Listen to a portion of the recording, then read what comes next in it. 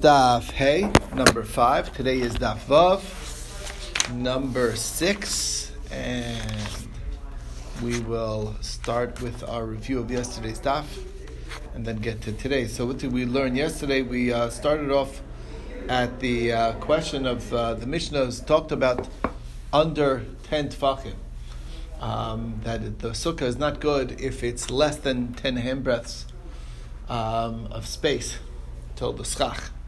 So the discussion was why, what's the basis for it? So, meaning where do we get this idea of 10 tfachim? So the first idea is from a conglomerate of rabbis, Rabbi Chanina. One version is Rabbi Yochanan, another version is Rabbi Yonasan and Rabbi Chaviva. They all say that it's based on this idea. The Aron, the Ark, in the Mishkan was 9 tefachim tall, and then you have the kaporas on top of that, which was an additional tefach. 9 and 1 is 10, and it says, but that Hashem came down, which teaches us the idea, the principle, which is basically that basically Hashem cannot come down or whatever. Part of the dictum of Hashemayim Shemayim L'Hashem Va'oretz Nasan L'Bnei Adam that indicates that there's a certain boundary where God's divine presence won't go down till, and that is the last 10 tefachim. So somehow we need to build our sukkah at least into the God's domain. It's a very interesting concept, or sort of something like that, is really what we're trying to say. I think the significant part of that is that 4 rabbis agreed on the same thing. That is a big deal. You're right. It's not like an Israeli. It's rubbing off. Okay. All right. Anyway, so that's the basis from Shemayim L'Hashem, Ba'aretz Nasan L'Bnei Adam, and therefore there's a certain area where God won't reach, and then on the other hand, there's a certain area where man cannot achieve, can't come to, and that's the last 10 amas, last 10 tefachim. Before, so to speak, the heaven, wherever. Okay, so that's the 2 ideas that we're discussing here now. So the question is,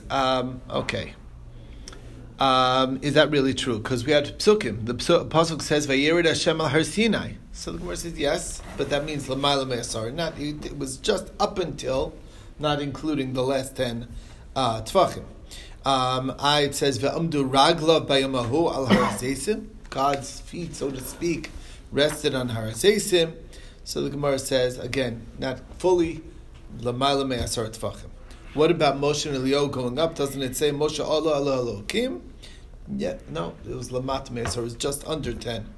Vayal Eliyahu b'sar Shamayim, also lamat me'asar. So the bottom line is, all of that, every place that it says that he went up or God came down, it's sans the last 10 tefachim. Problem is, it says in Eov that mentions the idea of ma'achiz pnei kisei, Parshas Alav Anana, which Rabbi Tanchum explains that Hashem spread His divine presence over Moshe. So Gemara says, yeah, but Moshe was not all the way up; he was just under 10 tefachim. But it says Ma'achiz Pnei Kisei. It sounds like Moshe was holding on to the Kisei HaKavod. So the Gemara says, yeah, Hashem lowered His throne of glory to Moshe, so Moshe could reach it at the 10 mark where he stood, the 10 tefachim away. Anyway, it's very interesting. Okay, so the Gemara says, okay, that's a very nice source, except that it's based on the Aron and the Kaporas. Now, what's interesting is that the Aron's dimension is very explicit in the Torah. It's an amma v'chetzi kol maso, an amma and a half up. Get that. But it never says anywhere in the Kaporas how high did the Kaporas go. It just, nothing. It just gives, it's midas orech and rochav, but not height. Now, so how high was it? You said it's a tefach. Where'd you get that from? So the Gemara says it's based on context. You learn it from. It says that there's a miskeres. On the shulchan there's a miskeres, and it was a tefach. So just like that's a tefach, so too here it's a tefach. So basically, you look for another example. So the Gemara says, why are we looking to the miskeres? Let's look at some of the kalim. So the Gemara says you can't learn it from the kalim because there's a rule, tafasta meruba, lo tafasta, that you can't grab the more. Okay, you have to tafasta muat, but if you grab the less, then tafasta, then you do grab it. Okay, so the Gemara says, okay, but all right, I understand you don't want to go too big. You can't go too big. So we're looking at the mascaras, but weren't there other things that were smaller? What about the tzitz? The tzitz was smaller. The tzitz was only 2 fingers, as we're told. So the Gemara, and it said Kodesh Lashem, Machlokes, was it Kodesh Lashem on 2 separate lines, Hashem being higher up and Kodesh being lower down? Or was it like Rabbi Eliezer Bar Yossi said, when I saw it in Rome, it was all on one line? But either way, that's the question. So the Gemara explains that basically it's we judge kli mi kli and not kli mi tachshit. Okay, you can prove a vessel from a vessel, but not a vessel from an adornment to a vessel. Okay. Okay. So the Gemara says adornment meaning that's what you wear on your head. It's not really a vessel. It's not the same thing. Okay. What about the zer? The zer, there was a crown on the shulchan, crown on the aron, and a crown on the mizbech hapnimi. So what about that? Which is we were told is only a mashu. So Gemara says, yeah, but that's just a hechsher kli. We're talking about a keli over here. Why is a miskeres not a keli? Why is miskeres a kli? It's also a hechsher kli. So we said we are understanding that the miskeres was underneath the table, and basically it was the rim around the legs. But and the table was just like a tabletop that stood on top of that. So bottom line is, even if that's the case, it's still there's an opinion that says that the mascaras was above. It was like a rim around the table frame, the table itself, a lip going up, and what are you going to say in that opinion? It's also a hechsher keli. So it must be that the answer is, and this is what stood, is that we're talking about something where the Torah gave the shear because the Torah said the amount tefach, and therefore you can't bring a raya from tzitz or zer, even though those things maybe we would learn it from, but it doesn't really say explicitly how big they were. We just know it from other sources, from our own intuition or whatever. The rabbis figured it out, but it doesn't say it in the Torah. We wanted a measure that's Torah stated. Okay. So Rav Huna brought so that's one source. Rav Huna brought another source, how we know that the kaporos was a tefach.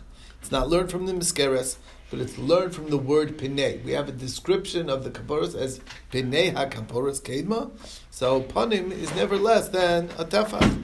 So that's how we got the idea, the measure of a tefach.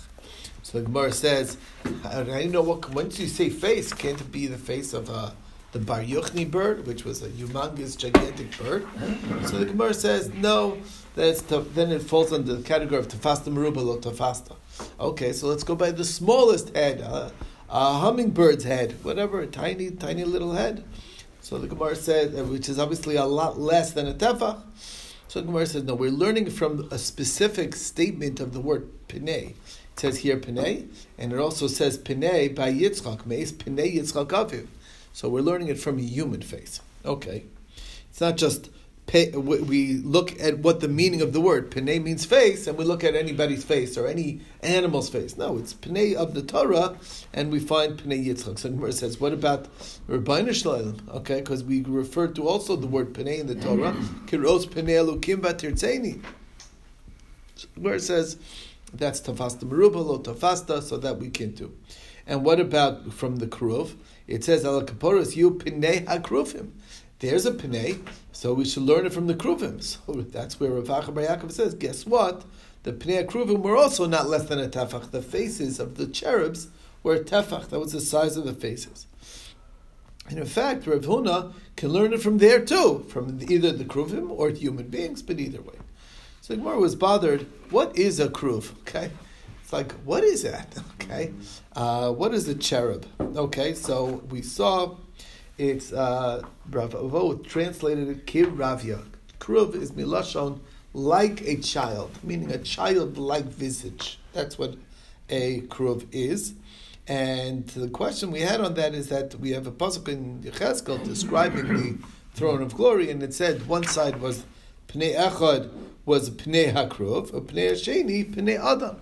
So Kruv is also Adam. It's Adam and Adam. What's the difference? So the Gemara says, you're right. There's two faces. There's a face of an adult and the face of a child. Okay, of a baby. Okay. Anyway, that was the idea. Next, we said is that, and this is a question really on all this information. We're saying that the whole idea is based on the Aron together with the Kaparas is a grand total of 10, and God spoke from above that, and that's why the sukkah has to be at least 10. So the Gemara says that's very nice, except how do you know how to measure the sukkah? Where do we get the idea that the airspace needs to be 10? Maybe it's together with the schach is where it needs to be 10, which is a reasonable question. So we're back to square one, and we brought a source, different source. Source comes from the Beis HaMikdash. In the Beis HaMikdash, there was a very specific ratio. The pasuk says, "V'abayis Hashem Shlomo, Hamelech Shlomo Lashem." It was how? It was 60 amos long, 20 amos wide, and 30 amos tall. That's the key. Now, and then we had kruvim. They were standing up, kruvim standing on the ground in the Beis HaMikdash that Shlomo built, and the kruvim were a total of 10 amos. So what is 10 out of 30 high? It's 1/3. So we learned what's the appropriate ratio for the height of the kruvim. Yes? Didn't the kruvim sit on top of the Aron? It means really we're talking about the 20 amot. The Aron was 10 amot? No. Okay. These are different kruvim that's being referred to here. Oh, the kruvim for the Masach, you mean? No, this is the kruvim. They were stand-up kruvim on the ground in the Beis HaMikdash that Shlomo Melech Not built. because of Kodashim. In the Kodesh HaKadoshim. In the Kodesh HaKadoshim. So they're not on top of the Aron. That's a tall. The Aron had its own kruvim, miniature. That was the Aron. It was small kruvim. We're talking about there was kruvim, another set of kruvim that were on the ground. Exactly, and these were big, gigantic ones, 10 amos tall. What? Sounds like what was there. No, you have standing pillars with kruvim in the Kodesh HaKadoshim.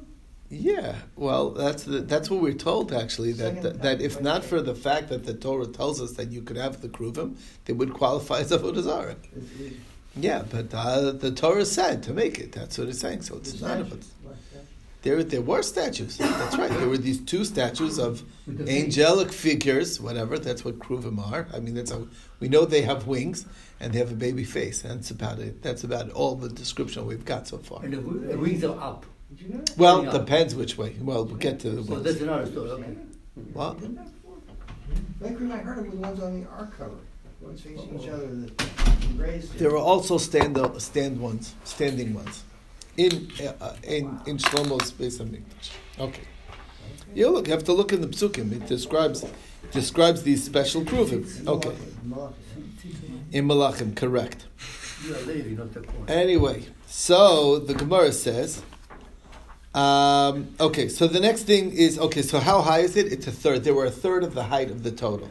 So therefore, it makes sense that the Keruvim in the Mishkan were also a third of the height of the total. What was the total height of the Mishkan? Well, it says Orach HaKoresh, Eser Amma. Eser Ba'ama, Orach HaKoresh, right? That's a pasuk. So 10 amos tall.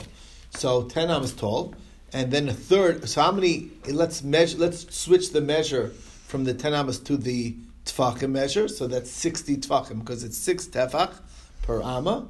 So 6 times 10 is 60. So that's the Gemara's term is Shishim Pushchi. Pushchi is the word for tefach. So what's a third of Shishim? It's 20 Pushchi. How tall was the ark? We already said it was 10. Then on top of the 10 was the Kruvim. And the Kruvim, it says, Sochachim v'chanfeihem ala kaporas. That they were schach on the kaporas. So what is the minimum height to be sochach, to make a schach?